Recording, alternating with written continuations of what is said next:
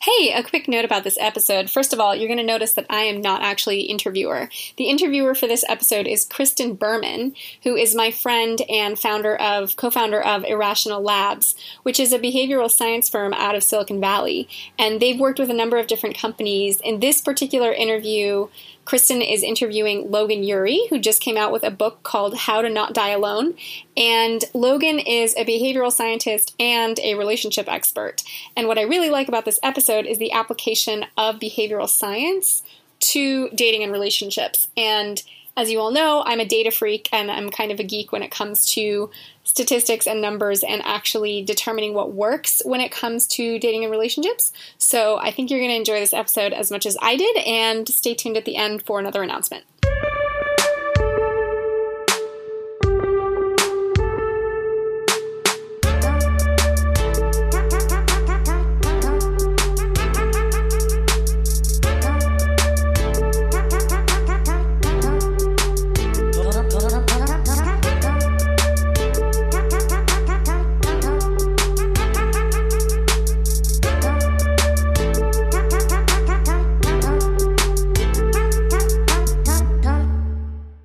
Okay, if we start?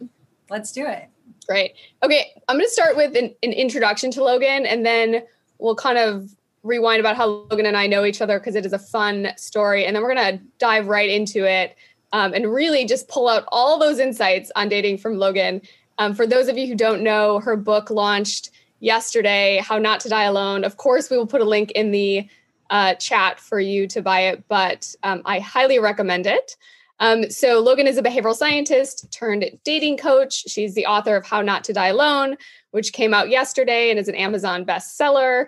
She studied psychology at Harvard and now works as the director of relationship science at the dating app Hinge, where she leads a research team dedicated to helping people find love.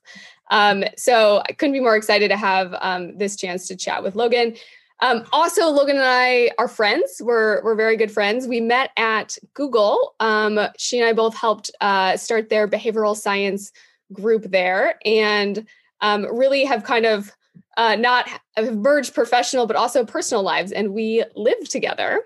Fun fact. So Logan moved into a community called Radish.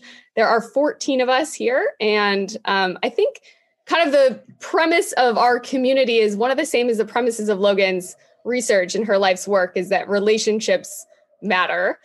So I don't know if you guys know, there's a nice study out of Harvard, kind of the longest study of humans on what drives our happiness.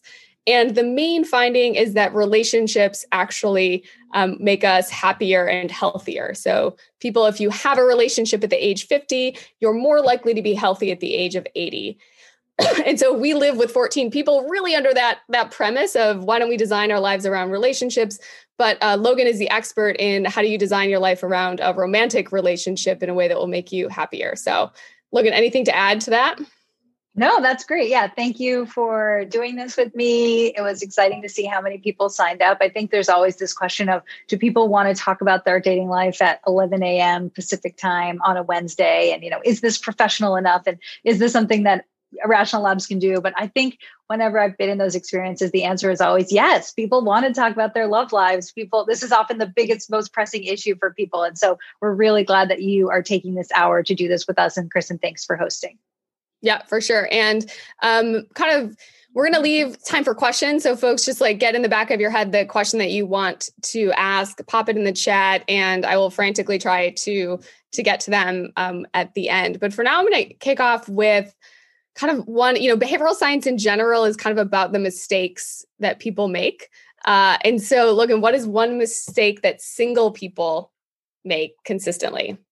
Yeah, so I'll just start off with the background of my philosophy on all this. And so, so Kristen and I worked together back in 2013 on the Irrational Labs team at Google. And of course, we were taking these academic insights from the field of behavioral science and applying them to Google products and Google marketing.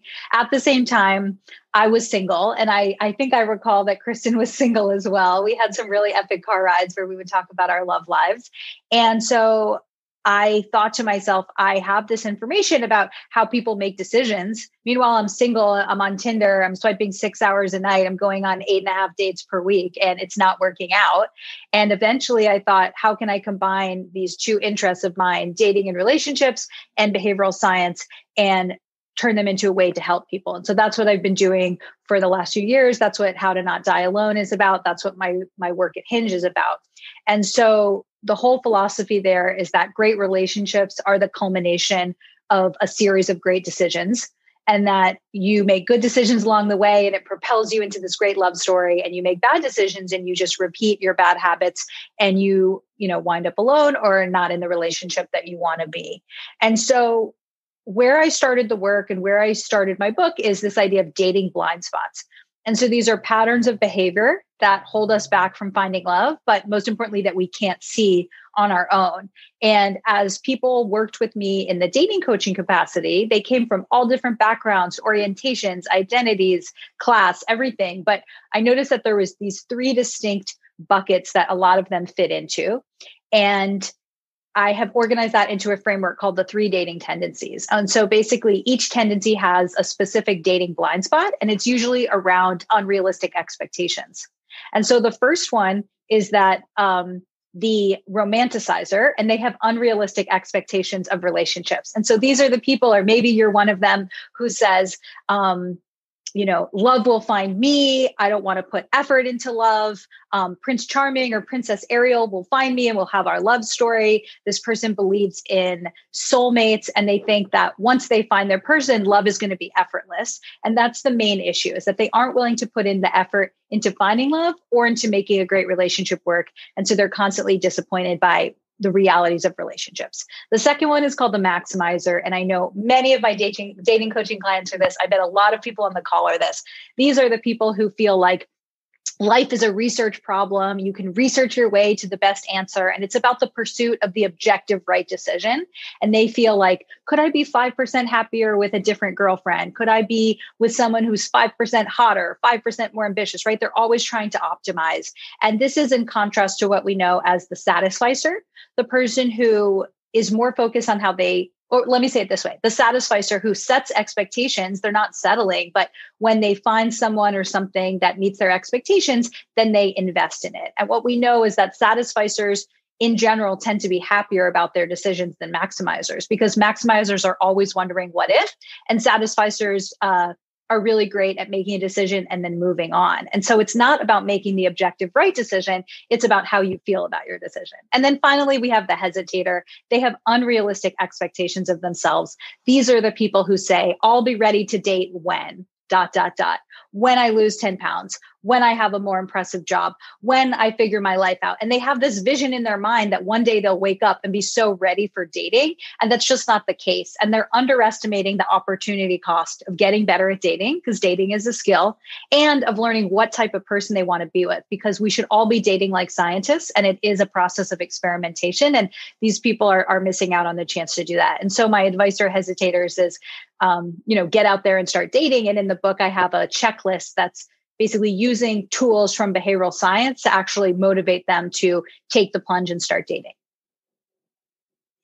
Nice. That's great. And I love the term dating like scientists. So does this mean that we do experiments on different people, or how, when you say dating like scientists, how could this look for folks?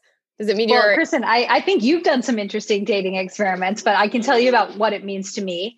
And so to me, dating like a scientist is being more open-minded about who you go out with, being more open-minded about the type of person who could make you happy long-term, and also just being a bit humble. I think one of the best things about scientists is that they don't say, I have a gut feeling and we're going to go through that. And Kristen, I know in the applied world of behavioral science, we sometimes encounter product managers who are that way. And then we say, yes, but let's experiment. And so we have the same idea here. And so you might have a gut instinct about who your type is, but why not experiment with that? And how might you experiment with that? And so the humility piece is, and I say this in the book in kind of a dramatic way, but I want to prompt people to think about it. I have a chapter called You Think You Know What You Want, but You're Wrong. And the idea here is that we often don't know the type of person who will make us happiest long-term. And if you want to date like a scientist, why don't you expand your filters, expand the type of people that you go out with, and actually test how different people make you feel? And you may be very well surprised by the type of person who ends up making you happiest long term. And in my research, talking to happy couples, many of them said, I wouldn't have seen this person on the dating app. Or if I had seen this person, just their resume, I would have said, oh, they're not the right fit for me because of height or job or different education. But in the end, this is the person that I chose. And so really, I encourage people to be more open-minded with their filters and more open-minded with who they actually go on dates with. That's great. Yeah, I think one of the main principles of behavioral science is just don't trust your intuition. So it seems like in maybe dating, we're trusting our intuition about the person that we're meant to be with a little bit too much. Do you have a nice phrase called "fuck the spark"? Can you talk a little bit about what that means, and maybe in relationship to this idea of thinking that you know the right person to be with, and how that all plays out? Yeah. So it's funny. I feel like this "fuck the spark" thing has been one of the most memorable pieces of the book. And maybe that's just because it has a fun curse word in it. But the idea of "fuck the spark" is that I was seeing people make a lot of mistakes around why they were saying yes or no to second dates with people. And so our mutual mentor and friend, Dan Ariely, he's had this idea for a long time where he says there should be a dating app where you have to go on at least 2 dates with the people, because that way you're giving a chance to certain people who just aren't that charming on the first date, and that lots of people miss out because they are wonderful humans who would be great long-term partners, but they just don't give you that feeling on the first date. And so that inspired both Fuck the Spark and another chapter called Make the Second Date the Default. And so the idea here is that there's 3 main myths around the spark. And I've really come to hate the spark, think of it as my nemesis. And I have so many dating coaching clients who call me and say, I went out with the guy, he was great, we had a really fun time, super good date, but I'm not going to see him again. Then I say, why? That's a little surprising. And then they say, oh, I just didn't feel the spark. And so now let me bust those 3 myths around the spark. So the first one is that the spark cannot grow over time. And that's just not true. We know from research about happy couples that only 11% of them claim to have experienced love at first sight. We also know from the mere exposure effect that oftentimes somebody can grow on us, right? The more times we're exposed to them, oftentimes the more time we like them. It's also really cool research from Paul Eastwick around unique value versus mate value, and how in the beginning we can all tell who the same, if we had a group of 100 people, we would all say that the same, let's say 5 were the hottest. But after spending time with each of them, and they grow on us in a different way, and we wouldn't have the same consensus. And so the first myth is that the spark doesn't grow over time. We know that that's not true. And lots of people marry someone from work, marry someone who lives in their sophomore dorm, really somebody who you see over time. The second myth is that if you feel the spark, it's a good thing. And I can tell you from personal experience that that's absolutely not true. Some people are just very sparky, and they give the spark to a lot of people. And this might be because they're really attractive, or they're really charming, or very often they're very narcissistic, and they're sort of playing a game with you where they're not actually interested in you, but they're interested in getting you to like them. And also, if we want to dive into attachment theory, there's a lot of research that people confuse anxiety for chemistry. So what you're feeling is that unknown sensation of, will they call me back? You're not actually feeling a connection. And so sometimes the spark is a bad thing. And the third one is that if you feel the spark, then the relationship is viable. And that's just not true. A lot of times couples, especially those romanticizers, they get very caught up in the how we met, and they focus on, we had this amazing story and it was this meet cute. But if you really think about the duration of a relationship, your how we met is like 0.01% of the time you're going to be together. And don't just stay in a relationship because you had this really cute, sparky how we met story. And so my advice is, go for the slow burn. Go for the person who may not be initially charming, but is going to be a great long-term partner. And a way to do that, and to set a rule of thumb for yourself, is to commit to going on second dates, because you're not going to let these diamond in the rough slow burns escape your view. Logan, I don't know if I've ever told you, I asked Dan Ariely for dating advice once, and he basically told me this, but in a more confusing way, where I was like, he's like, it's going to be tough because you have a characteristic that you're outstanding, your best characteristic just shows up much later on. Like, he's like, your adventure. He was saying that you're the slow burn. Yeah, he's like, it's just gonna take a while for people. So, but it is interesting.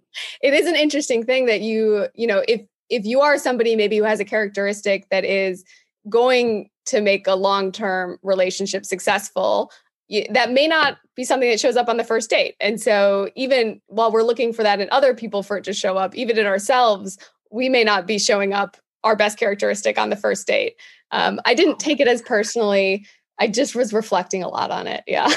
I love that story. I absolutely thought that he was going to say to you, Kristen, you're writing people off too early, but he was really telling you that you're not that sparky and that you're the slow burn. But I find you very charismatic, and I think when you really tune into someone, I'm surprised to hear that you're a slow burn. But what that made me think is that if we all adopt this attitude of go on the second date and look for the slow burn, it helps everyone. It helps the people who are getting confused by the spark to actually reprioritize the second date. But obviously, it also helps the slow burn people. And I wonder if there's any slow burn people on the chat who self-identify as this, if we could actually, maybe the next time you go on a date with someone and then you follow up, you might say something like, hey, I really enjoyed meeting you. I've gotten the feedback that I don't always, relax on the first date or bring my, I don't always present in my best self, but I really like to go out with you again. And as I get more comfortable, like I'd love to show you different sides of myself. And if I got that text, I would be very intrigued. I'd be like, this person's self-aware, they're self-deprecating in a charming way. And now I'm curious, what else is there? And so I would love for some slow burn who's on the call to actually to do that and let us know how it goes. I'm going to ask a follow-up question to this kind of general conversation before moving on, which is Lindsay asked, do you need to be attracted to someone in the beginning? Is this important? So this is kind of what we're talking about, but maybe just more specific about looks and attraction. Yeah, I get this question a lot. And honestly, I'm not an expert in the science of attraction. I think that there's a lot to it, but my general response is basically the same thing as fuck the spark. Because of the mere exposure effect, because of the difference between unique mate value, between mate value and unique value, these things can grow over time.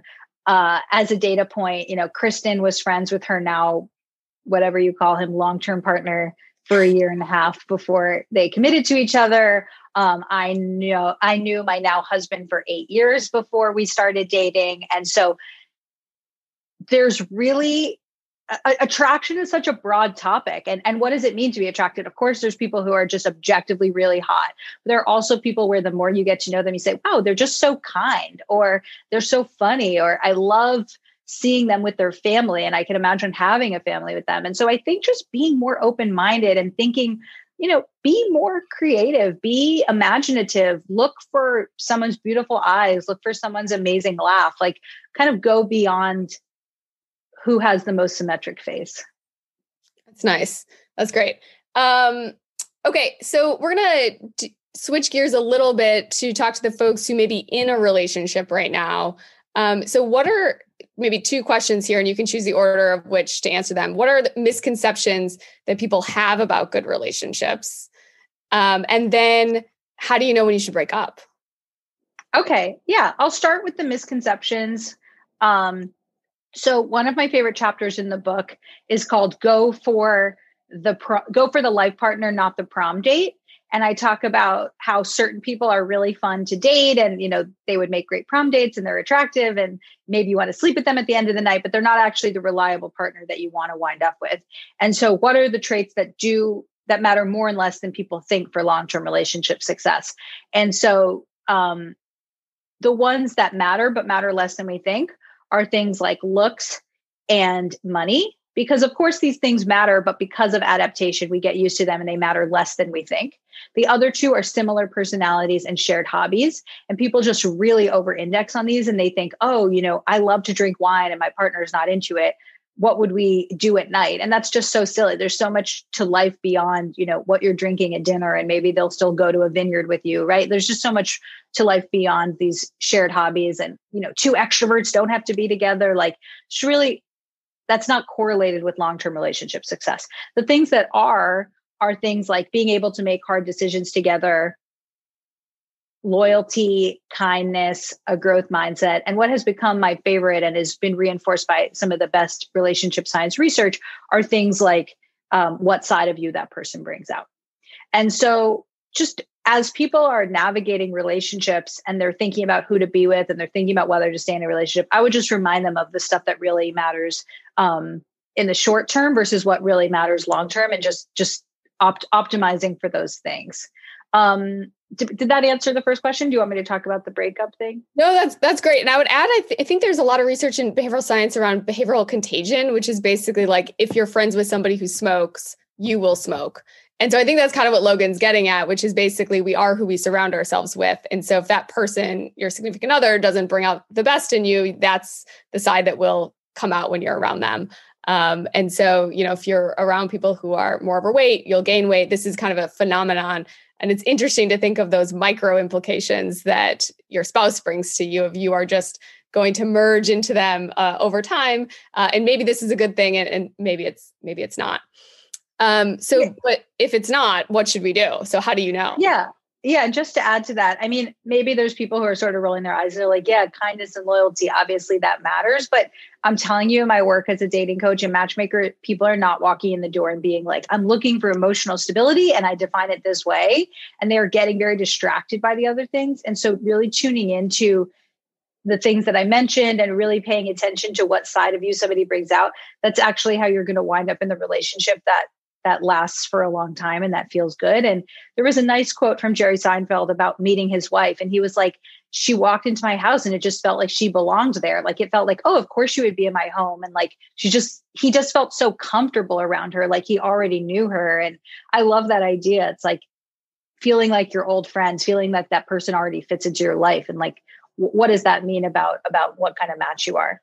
Yeah. So a lot of my work and original research has been into breakups, and it's not something that I ever set out to do when I wanted to focus on the psychology of dating and relationships. But the truth is, one of the best ways to get people into great relationships is to sometimes help them get out of mediocre or bad ones. And so I do this unusual role of playing the breakup consultant. And so from time to time, I get these phone calls, usually a friend of a friend, and now strangers saying, I've been in this relationship for this long. Here's what's going on. I think I want to end it. What do you think? And so it's really, I take this role very seriously because, it has consequences for that person. It has consequences for their partner. And yeah, it kind of has some interesting moral and ethical implications. But I have a series of questions that I ask people that first explore what are their historical tendencies. Do they tend to stay in relationships too short or for too long? And so I call the people who stay in relationships for too short ditchers. And these are people who, I'm sure we know someone like this, after 3 to 6 months, they start finding all these problems in the relationships. Oh, it just doesn't feel like the honeymoon period. And they're looking for ways to get out. And one thing that these people are doing is that they don't understand that they are on a path, right? They're on a path towards a bunch of 3 to 6 month relationships. And if they just keep doing that without changing their behavior, and if there's someone who wants to be in a long-term partnership eventually, they have to course correct and they have to make a change. And that's why I called the book How to Not Die Alone. I know that some people find it triggering, but yes, I want to trigger you. I want you to say, what path am I on? And do I need to change direction if I don't like where I'm headed? And so for that ditcher, if you just keep doing the 3 to 6 month long relationship, and you keep thinking that if you keep confusing falling in love with being in love, then you're never actually going to get in the other direction. And for the hitcher, these are people who stay in relationships too long. And what's going on for them is sunk cost fallacy, right? They say, I've already spent 6 years here. I have to throw good money after bad. And they don't understand that just because you've invested in something doesn't mean you have to keep doing that. And they are also suffering from loss aversion. They're afraid of losing the relationship they're in, and they can't imagine what's waiting for them on the other side of getting over it. And finally, of course, like in many things, there's just status quo bias, path of least resistance, right? So their image of a breakup is that they're on a road and they're driving in one direction, and that it would be veering to the right if they were to break up with someone. But I try to present it to them as a T-shaped junction, right? If you turn right, then you're breaking up with someone. If you turn left, then you're staying in a relationship. And either way, you're making a choice. And not only are you in that car by yourself? You're actually in that car with someone else. And so if you're not sure if you want to be in there and you think you might end it, then it's actually the kinder, more compassionate thing to do to end it early to save that other person time. And we can get into all this, but of course there's like a gender dynamic and age and fertility. And it's actually an unkind thing to do, to spend years waffling because you are wasting somebody else's time. And then finally, there's one last question I ask people in these conversations, and it's not scientific. It's not Irrational Labs endorsed, but it's the wardrobe test question. And so I say to people, if your partner were a piece of clothing in your closet, a piece of clothing that you own, what would they be? And I've gotten a range of answers. Sometimes I get things like, my boyfriend is my favorite pair of leggings that are comfortable but really flattering, or my girlfriend is my favorite jacket, which I wouldn't have bought for myself, but now I love it. And sometimes I get things like, my boyfriend is a scrubby t-shirt that I wear to the gym, but I wouldn't want someone to see me in. Or my boyfriend is a wool sweater that keeps me warm, but then it itches, and so I need to take it off. And there's something about this question that's abstract that helps people kind of take out of the rational brain and move into how they're actually feeling. And it's very powerful when people say this stuff out loud and hear themselves admitting to how they really feel. It's oftentimes an opportunity for hitchers to see, this just isn't the relationship for me. And I've known that for a while, and I'm just admitting it to myself. And it's oftentimes for ditchers to say, this feels really good, and I'm just scared and I need to invest more. That's great. Calling out kind of the idea of forced choice is really interesting. So at the point that you're trying to create a choice architecture system, if folks on the call are behavioral scientists or interested, we kind of understand deeply, there's defaults and there's forced choice. And so Logan's actually just calling out really like we should be designing our relationships to have more forced choice where there's a yes or a no. And by not making a decision, we actually are making a decision, but sometimes we don't appreciate that that's a decision. I'll also mention that somebody asked kind of like, what's the research behind some of this? And I think this is where it gets pretty exciting, and Logan's research is and study of field is really nice because these are big decisions, and behavioral scientists don't study big decisions well. So things like dying, things like marriage, things like, do you have a child or not? Very hard to control for, very difficult to put people into conditions. And so this type of thinking is really, how do we apply the insights of behavioral science into kind of the personal decision-making that we're going through. And if anyone knows of a way to control for breakups, I'm sure we'd be interested. It's just very difficult. Yeah, and I can add one nuance to that, which is what I think is original about my book is that it applies the best of two fields. So of course, people on this call are very familiar with behavioral science and decision-making, and how I apply that is basically the framework of breaking down relationships into a series of decisions, helping people understand the cognitive biases that are misleading them at every step of the way, and then actually applying the behavioral science toolkit to get them to overcome those biases. So for example, I talked about the hesitator, and the hesitator is waiting to date. And so when I have this hesitator checklist, it uses things like deadlines work for these reasons, short deadlines work for these reasons. Here's how to have an accountability buddy. This is why you should or shouldn't share your goal publicly. And then I actually have a chapter about how to break up with someone compassionately. And it applies all of the research from goal setting, because one of the most common things is that even if you want to break up with someone, you actually delay doing it. And so I say, your goal is to break up. Let's take the best of goal setting research and help you actually achieve that. And so there's an example I give in the book where a client of mine wanted to break up with his girlfriend. We created an incentive that this was his idea, that if he didn't break up with his girlfriend, he wrote his friend a check for $10,000 to donate to Trump's reelection campaign. And that if he didn't break up with his girlfriend by the date, then that his friend would send the check in. And so we're really applying the tools of behavioral science to help people overcome that intention action gap. And then I'm also pulling from relationship science. And so a lot of people think love is this natural, organic thing and we can't study it. But there has been a lot of great psychology research around what separates the relationship masters from the relationship disasters, what does and doesn't matter for long-term relationship success. And so the framework and the angle of the book is behavioral science. And a lot of the stuff about relationship relationship is pulled from the field of relationship science. Wonderful. Thanks. And so we're going to ask I'm going to take the mic for only a couple more questions, and then we're going to hand it over to you guys. So I've been glancing at the questions, and we'll pick and choose a few, but if you have some, now is the time to post. Okay. Another question: is dating just a game of numbers or swipe? So how do you think about how many people that we should be talking to and seeing?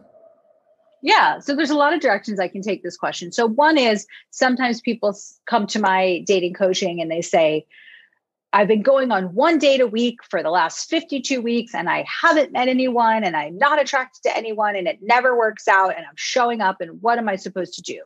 And so for that person, they're putting in the effort, they're putting in the input, but they're not really finding success. And so for someone like that, it often comes down to their mindset. There's a ton of research about the importance of mindset. And even Kristen, the work that we did with my AdWords 3-month program speaks to this, but really mindset matters. And for people who are burnt out on dating, it doesn't matter how many dates you go on. You're not going to show up in a way where you feel attractive, where people are attracted to you. You're just not in a mindset for connection. And so for people like that, I often encourage them to take a break from dating and to actually focus on their mindset before they get back out there. And so for someone like that, it's not just a numbers game because their mindset is getting in the way.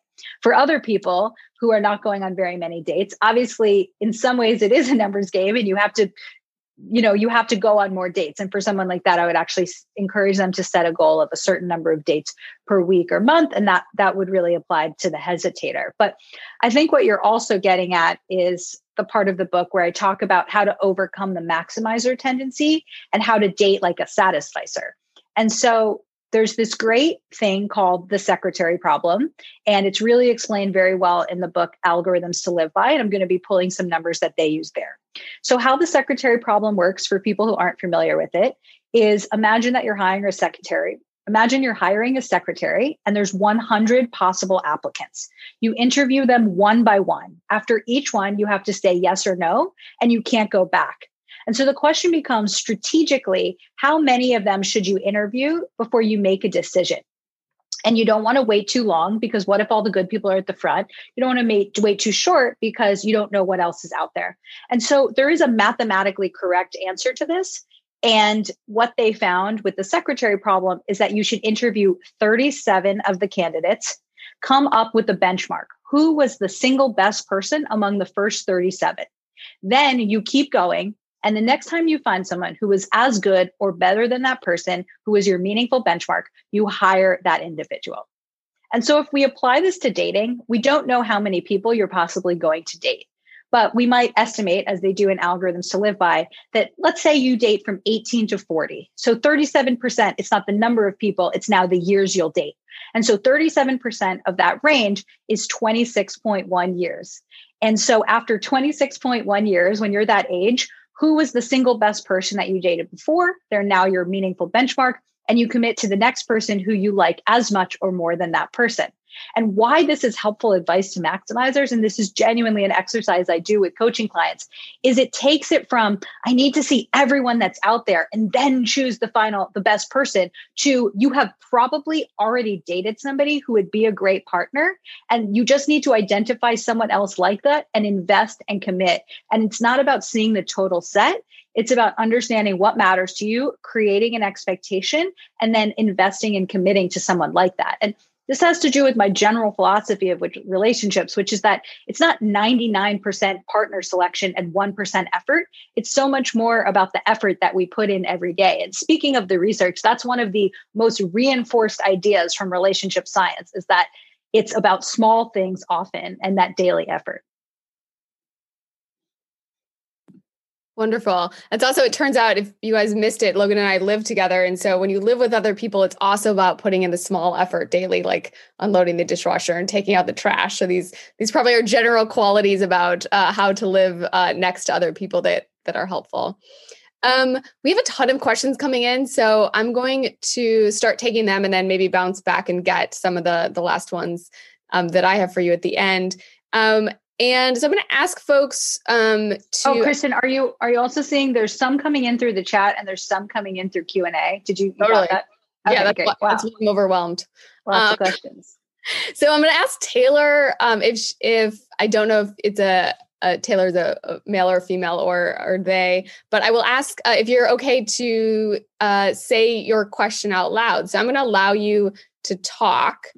Oops. Great. And if you're okay, you can just say it. If not, I can also say it for you. Can you hear me? Yeah. Hi, Taylor. Hi. My question was, how can you look for ideal qualities in a potential relationship on a dating app when you're usually just swiping based on attraction, the photos they select, and just a few pieces of information they decide to share? Yeah, that's a great question. And it's something that I think about all the time and something that I address in the book. And so I'll start with a story. Back when I started doing matchmaking, I had this form on my website called Logan's List, and it still exists. And people filled out a number of questions, things like, what are you looking for in a partner? Who are, your celebrity crushes? How would your best friend describe you? What's the best gift you've ever taken? I even asked, how do you feel about Burning Man? Trying to get a proxy for how alternative they were. And what I learned after setting up many couples is that those questions did not matter at all. And they were not helpful at predicting who would be a good match. And I think if you look at the data on a lot of dating apps, we know that it's just really hard to predict chemistry, and it's really hard to predict what side of you somebody will bring out. I remember I did an interview with Christian Rudder who started OkCupid. And we were talking about all the questions that OkCupid asks. And he said, and I think this is part of his book, Dataclysm, that despite all the questions they ask, they're really not predictive of matches. And in fact, at the time, he said only one question was even helpful, which is, how much do you care about politics? And so what I'm trying to say is that it's really hard when evaluating somebody on an app to know if you'll connect. I think people really make this mistake of over-analyzing the profiles, thinking that they are masters of reading between the lines. And this is where I say date like a scientist and be more humble. Assume that you really won't know what side of you somebody brings out until you're with them. And so just try to go on the date as soon as possible. And like the texting, the nonstop texting, that's not helpful. That just creates a fantasy in your mind. And so to date like a scientist, you should be more open-minded, going on dates with more types of people and not assuming that this two-dimensional presentation of someone in the dating app is that good of a representation of who they are. And two, you should get to the date as soon as possible to actually assess it. Awesome. Thank you. Thanks, Taylor. Great. I think I'm going to ask Erica also. I'm going to take Taylor off and then ask Erica if she's willing to ask her question, because it kind of goes along with it. So I just want to kind of bundle some questions. Right. So, sorry, will I promote you guys? Erica, I'm finding your names if you want to get your question ready. There we go. There's a couple Ericas, so I bet a lot of Ericas are freaking out right now, but I'll do the one who actually asked the question. So, there we go. Erica, you're able to chat if you want to. Can you hear me? Yeah. Yes. So there are so many users on dating apps, and what is the best strategy to sort them out? Because I get a lot of likes, and I don't know how to find the most suitable and potential ones. So that's my question, if there's a strategy. Sure. Yeah. In the book, I talk a lot about the paradox of choice. Obviously, this is a very well-known concept in psychology and pop psychology, but it is a very relevant dynamic into modern dating. And so the idea that when you have too many choices, it makes you doubt your choices, feel depressed about your choices, or perhaps make no choice at all. When I was researching the book, I would have these accountability dinners where people would give me feedback on different chapters. And I had one dinner where this guy was there and he said, I'm a 44-year-old divorced Indian man. This is not my problem. I do not have the problem of too many choices. I am trying to get more people to actually respond to me. And I send tons of messages and just don't get a lot of success. And that was actually a great moment for me to understand that the paradox of choice is the dynamic for some people, but not for others. And so I worked on adding not only more inclusivity to the book, and that guy came on as my DEI consultant for the project, but also just understanding that just at a base level, if paradox of choice is your problem in some ways, then that's kind of a problem of privilege. The next thing I would say is that it's really important to understand that if you're going on too many dates, you can really overwhelm yourself. It can be hard to keep track of the different dates. You can start comparing people based on the wrong things. And so, Kristen, one of our mutual friends, had this rule that she would only date 3 people at a time, and she would actually sort of hold herself to that. And by date, she just means like engage in a serious way with talking to them and maybe going on dates with them. And so some of it is creating your own limitations. But I think what I would do is in the beginning, I would do the date like a scientist, open-minded thing and say, this isn't the type of person I would normally say yes to, but I'm going to give them a try and I'm going to get more information. And then over time, as you get to know different dynamics, that you get to know that age doesn't matter to you, but sense of humor really does, then you will just really be able to get more specific about what matters. And so I just want to say paradox of choice is a very relevant dynamic. It absolutely can be confusing, but you can take control of it by creating your own rules of thumb around how many people you engage with, what metrics you measure on, and even just limiting your own time on the app so that you're not creating a feeling of overwhelm or burnout. Can you still hear me? Yeah. Yes. How many people would you advise to date at once? Because my friends are giving me a hard time, like telling me that I shouldn't date too many guys at once. I think that the first part of that is, what does date mean? I mean, I think some people that might mean, who are you messaging on the app? Some people that might mean, who are you going on first dates with? For some people that might mean, who are you sleeping with? And so it's kind of depends on your definition. And this is kind of the part where I say it's an art and a science. There is no black and white rule. Depends on your own extroversion level. Depends how much time you have. It depends how, fun or frustrating you find this. There's also, and I see a lot of questions coming in through the chat about dating during the pandemic. And Kristen, we should probably do that next. But there's also a safety element, right? There's sexual safety and STIs. There's conversations around monogamy and exclusivity, conversations around COVID safety and COVID protocol. And so there's no one rule of thumb, but what I would suggest here is understanding how many people can you talk to and really invest in them? How many people can you go on a date with and keep track of them and understand them? How can you do this not so that you're comparing each person, so that you're actually having a meaningful experience with each one? And so, yes, there's no hard and fast rule, but I would say err on the side of not too many, because I don't think that you're actually going to show up and be as present as you would if there were fewer people involved. Thank you. Yeah, thanks, Erica. Great. And yes, folks are asking, how do you do this when you're not really supposed to be by lots of people? How do you date in a pandemic, Logan? Yeah, I mean, this is where I'm lucky that I work at Hinge, because I have access to millions of people, dating experience, and we do a lot of surveys. And I started at Hinge last March, and basically my first week at the company was when the pandemic really hit New York. And so our first project was video dating, and throughout the last 10 months, we've been actively observing what dating looks like in the pandemic. And the facts are that there are some clear pros and cons. And I think I want to start with the cons so that I'm not just, blowing sunshine. But yeah, obviously it's hard if you can't meet up in person. Obviously, you can't flirt in the same way. You can't make eye contact in the same way. You can't touch their arm. You can't, get drunk together. There's all these things that just are part of normal dating that don't necessarily get to happen. And it also just adds a layer of anxiety and stress. I feel like in so many of my interactions, people are just on edge right now. So we know from the Hinge data that people are feeling more anxious than ever generally, and more anxious than ever about dating. And that's just, it makes it hard to have that open-minded mindset that helps you connect.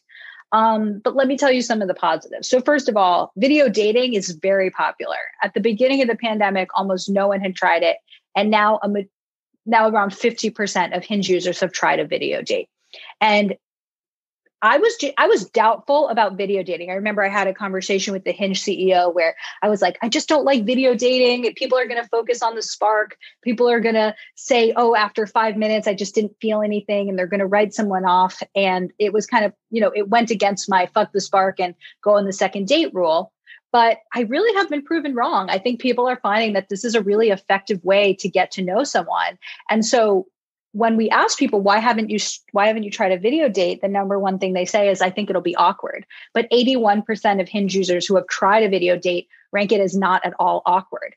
And so, your expectations of it just may be off if you're someone who's waiting to do this. And many of our video dates last over an hour. If people are having these long, meandering conversations, and there's really a lot of depth to them. And that's another silver lining, is that people are not distracted by being in a busy restaurant and having people go by, and you can't hear the server and all of these different things. And so people are really going deep, and there's an opportunity to get to know someone. And so for some people, it actually plays to their strength.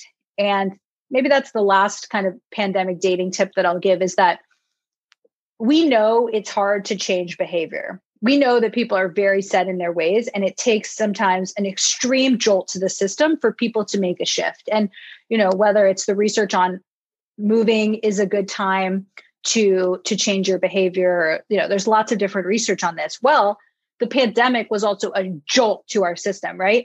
Many people lost their jobs. Many people moved home. Many people just have a very different life than they did 10 years ago. And while there are many challenges there, it also presents the opportunity to develop new behaviors. And I have seen not a small number of people who were notoriously single, always jumping from first date to first date, or whatever their bad habit was. And because of the pandemic, they had to adopt new behaviors, things like dating one person at a time and really investing them, or not assuming the next person is one swipe away. And so treating everyone as not a priority. And I know people who have gotten into relationships, really healthy and successful ones, during the pandemic, because it was that jolt to the system that they needed to change their behaviors and adopt better one. And so at Hinge, we're seeing research that people are being more selective in their matches. They are taking themselves more seriously. They are doing what we call intentional dating. And we've seen a lot of great relationships come out of the fact that people are changing their behavior. And Jo wants us to know she can vouch for video dating. It works. Wonderful. And actually, maybe I'll put you on the spot here, but I'll put everybody on the spot here. Is there one question that you think people could ask, or like a fun question that you should ask somebody during a video date? And maybe we'll ask Logan, but also if anyone else has used a fun question that they want to share with everyone else, maybe drop it in the chat to share your learnings. Yeah, I can speak to that. And so one of my pieces of advice is just maybe if you're nervous, just start the date and be like, this is my first time doing one of these, or I feel kind of awkward. And you don't want to talk about the pandemic the whole time, but it kind of just creates this sense of connection where the other person's like, I feel really awkward too. Like, can you hear me? Is my Zoom working, or FaceTime, whatever. And so just starting from a place of connection and of shared experience can be really powerful.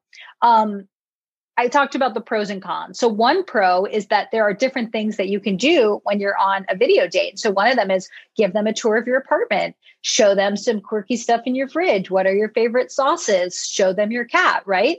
And so if you're comfortable with that, that's actually a way that you can use this new medium of video dating to your advantage.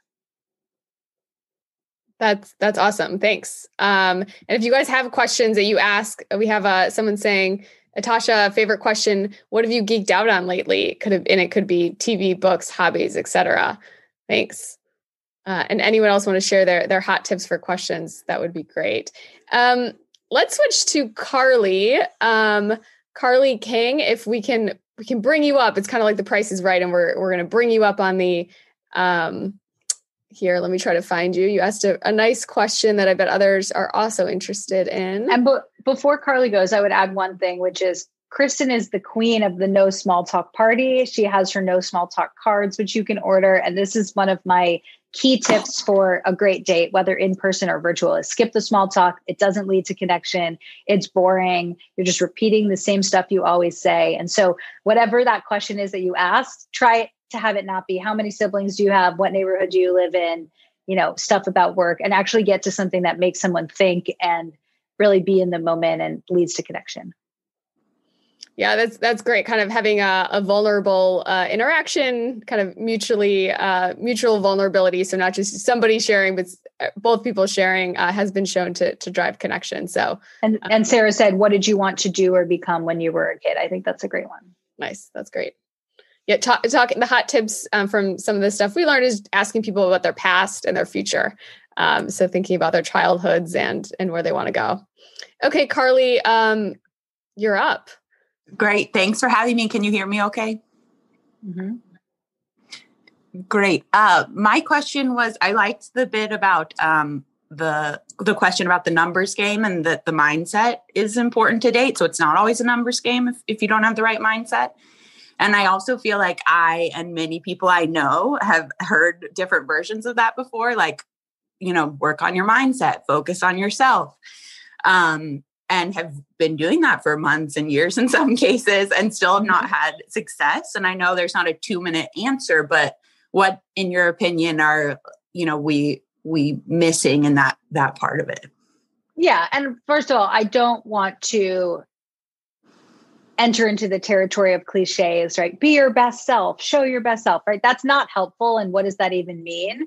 In the book, I do try to be very practical and very specific. And so, for example, when I talk about the mindset, I have a series of activities that help you shift your mindset. So the first one is the pre-date ritual. And so this is the idea that the date doesn't just start when you turn on your FaceTime or when you show up to the coffee shop. It actually starts hours before, when you say, who am I going to be when I enter? And so one very practical tip is, let's say that you have a work Zoom from 5 to 6 p.m.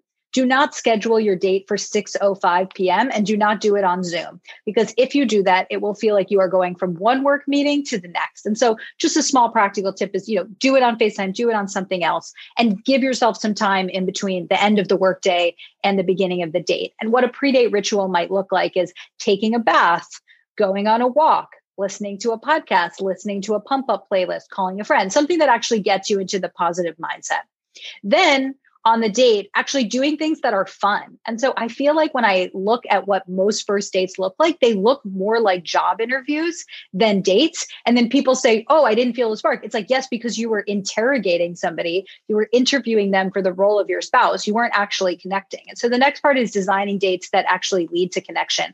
Those are things like adding back play. I like to say play, don't play games. What play might look like is, meeting up in Golden Gate Park and running around and petting 5 dogs, going to different taco stands. What are things that you can do that are playful and are not just, let me download your resume from you? And then the last thing is that we know with research from gratitude journals that you can actually shift how somebody acts throughout the day by giving them an assignment about what to do at night. So with gratitude journals, if you have to write down 3 things at the end of the day that you're grateful for, throughout the day, you'll be looking for them. And so I have this exercise called the post-date 8. And these are things that after the date, you answer on your way home, or, when you hang up the video date. And they're things like, what side of me did this person bring out? How did my body feel when I was interacting with them? The point of these questions is that on the date, they help you actually tune in to the stuff that matters and takes you from that evaluative mindset to the experiential mindset. And so those are 3 practical tips that will help these dates go better. But kind of to your meta question, yes, mindset is everything. I'm hearing from you that you feel like you've been doing the self-work. You feel like you have the mindset and it hasn't worked. And mindset is not, the only answer. Oftentimes the people that I work with, there's a series of things holding them back. And so I would point you and other people to the quiz on my website about the 3 dating tendencies, because there's likely something there that is sort of a dating blind spot that's holding people back. And kind of my final tip here is that I am calling these blind spots. And so if you want to know what's going on for you, one of the most reliable ways is to ask your best friend. And you have to make it safe for them to give you feedback. This is something Kristen and I talk about all the time in our friendships. But say to them, hey, it's 2021. I want to find someone. I've been putting all the effort in. It's not working. Do you have a sense of something that I'm doing that's pushing people away or holding me back? And I'm not going to hold it against you. I just really want to know what you think. And when I've helped people have these conversations with their friends, they hear you're too picky, you're not picky enough. You write people off because they wear socks with sandals, and that doesn't matter. And just really understanding that there might be things going on that you don't have access to, and then making a specific and actionable plan to start tackling that. But anyway, I just want to couch this answer in empathy. And I know that dating is really hard, especially right now. And I don't have all the answers, but I am trying to help people become more self-aware and more intentional. Well, thank you so much. Thank you.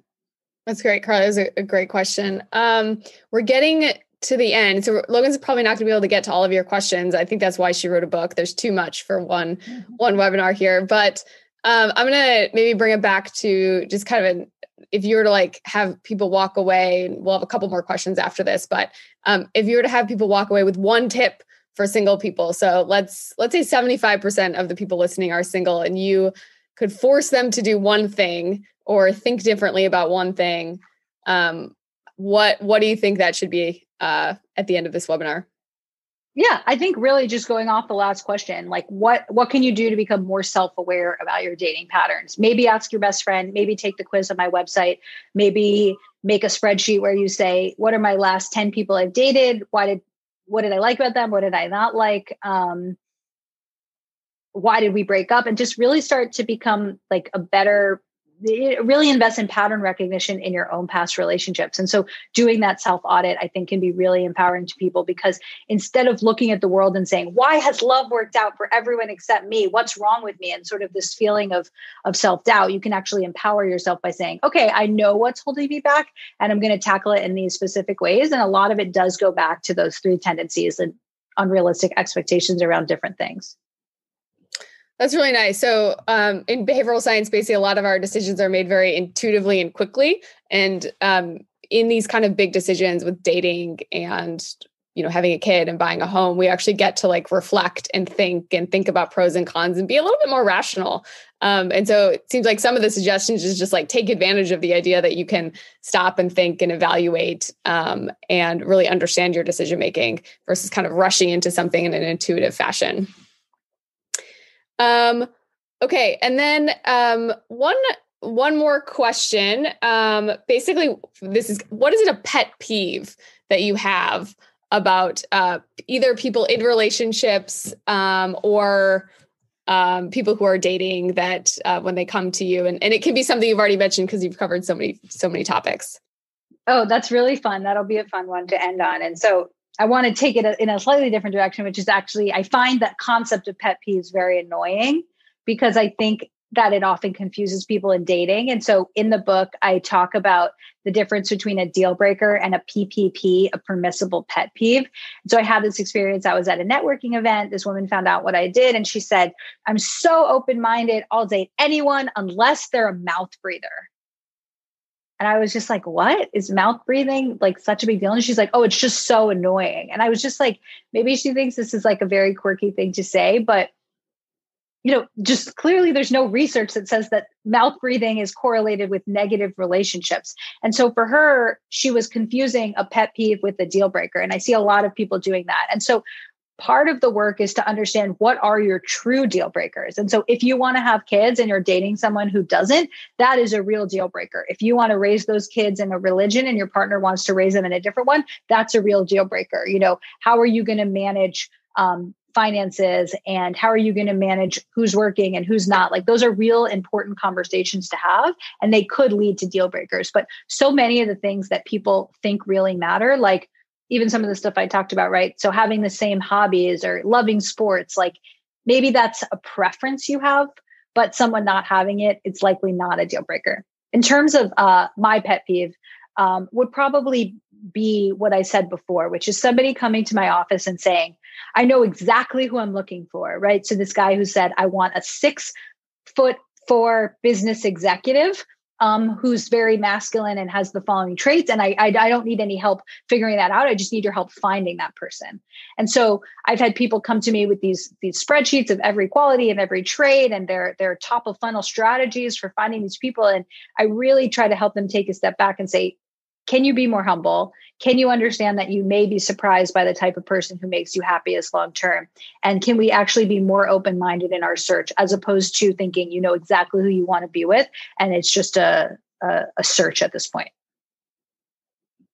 Nice. That's great. So in behavioral science, checklists work, but more for like if you're going into surgery. So maybe the advice is not to be surgical for your dating life. Or no, I mean, I love that point. I love the checklist manifesto. And so the point is more have a checklist around what you're going to do to overcome your bad habits. Throw out the checklist about the so-called type that you need to find. Love it. Okay. Anything in closing that you want to impart on these folks? And I just put a link to the book. So buy the book, review the book, all the things. I mean, Kristen, just thanks for the opportunity. Really fun to chat with you. People can buy the book on Amazon, How to Not Die Alone.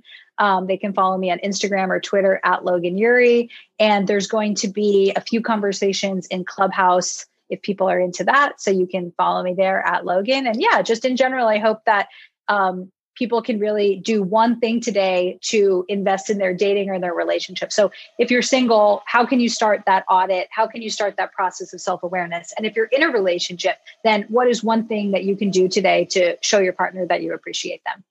And Kristen, I appreciate you. So thanks a lot. I appreciate you too. Thank you so much for doing this with us. And thanks everyone for attending. We will send out a link to folks who attended with the link to the book and other things that Logan mentioned. So talk to you all soon and go forth and date well. Date like a scientist. That's what I meant to say. Woohoo. Okay. Bye. Bye, guys. Hey, thanks for listening. And for those of you listening in real time, happy Valentine's Day. Thought this was an appropriate episode to drop around Valentine's Day. And I also wanted to mention that if you resonated with the part about mindset and changing your mindset, if you've tried different things that haven't worked for you when it comes to dating or relationships or even sex, I really encourage you to take the free training that Jason and I offer at evolutionary.men/training. It's a deeper dive than we're able to do on the podcast. So if you're at all interested in the work that we do, I would really encourage you to take that, especially if you've been trying the same thing and not getting results in your dating life. It might be time to take action and maybe get some mentorship. And then again, just as a reminder, this book that she references that Logan wrote is called How to Not Die Alone, and it's available on Amazon right now.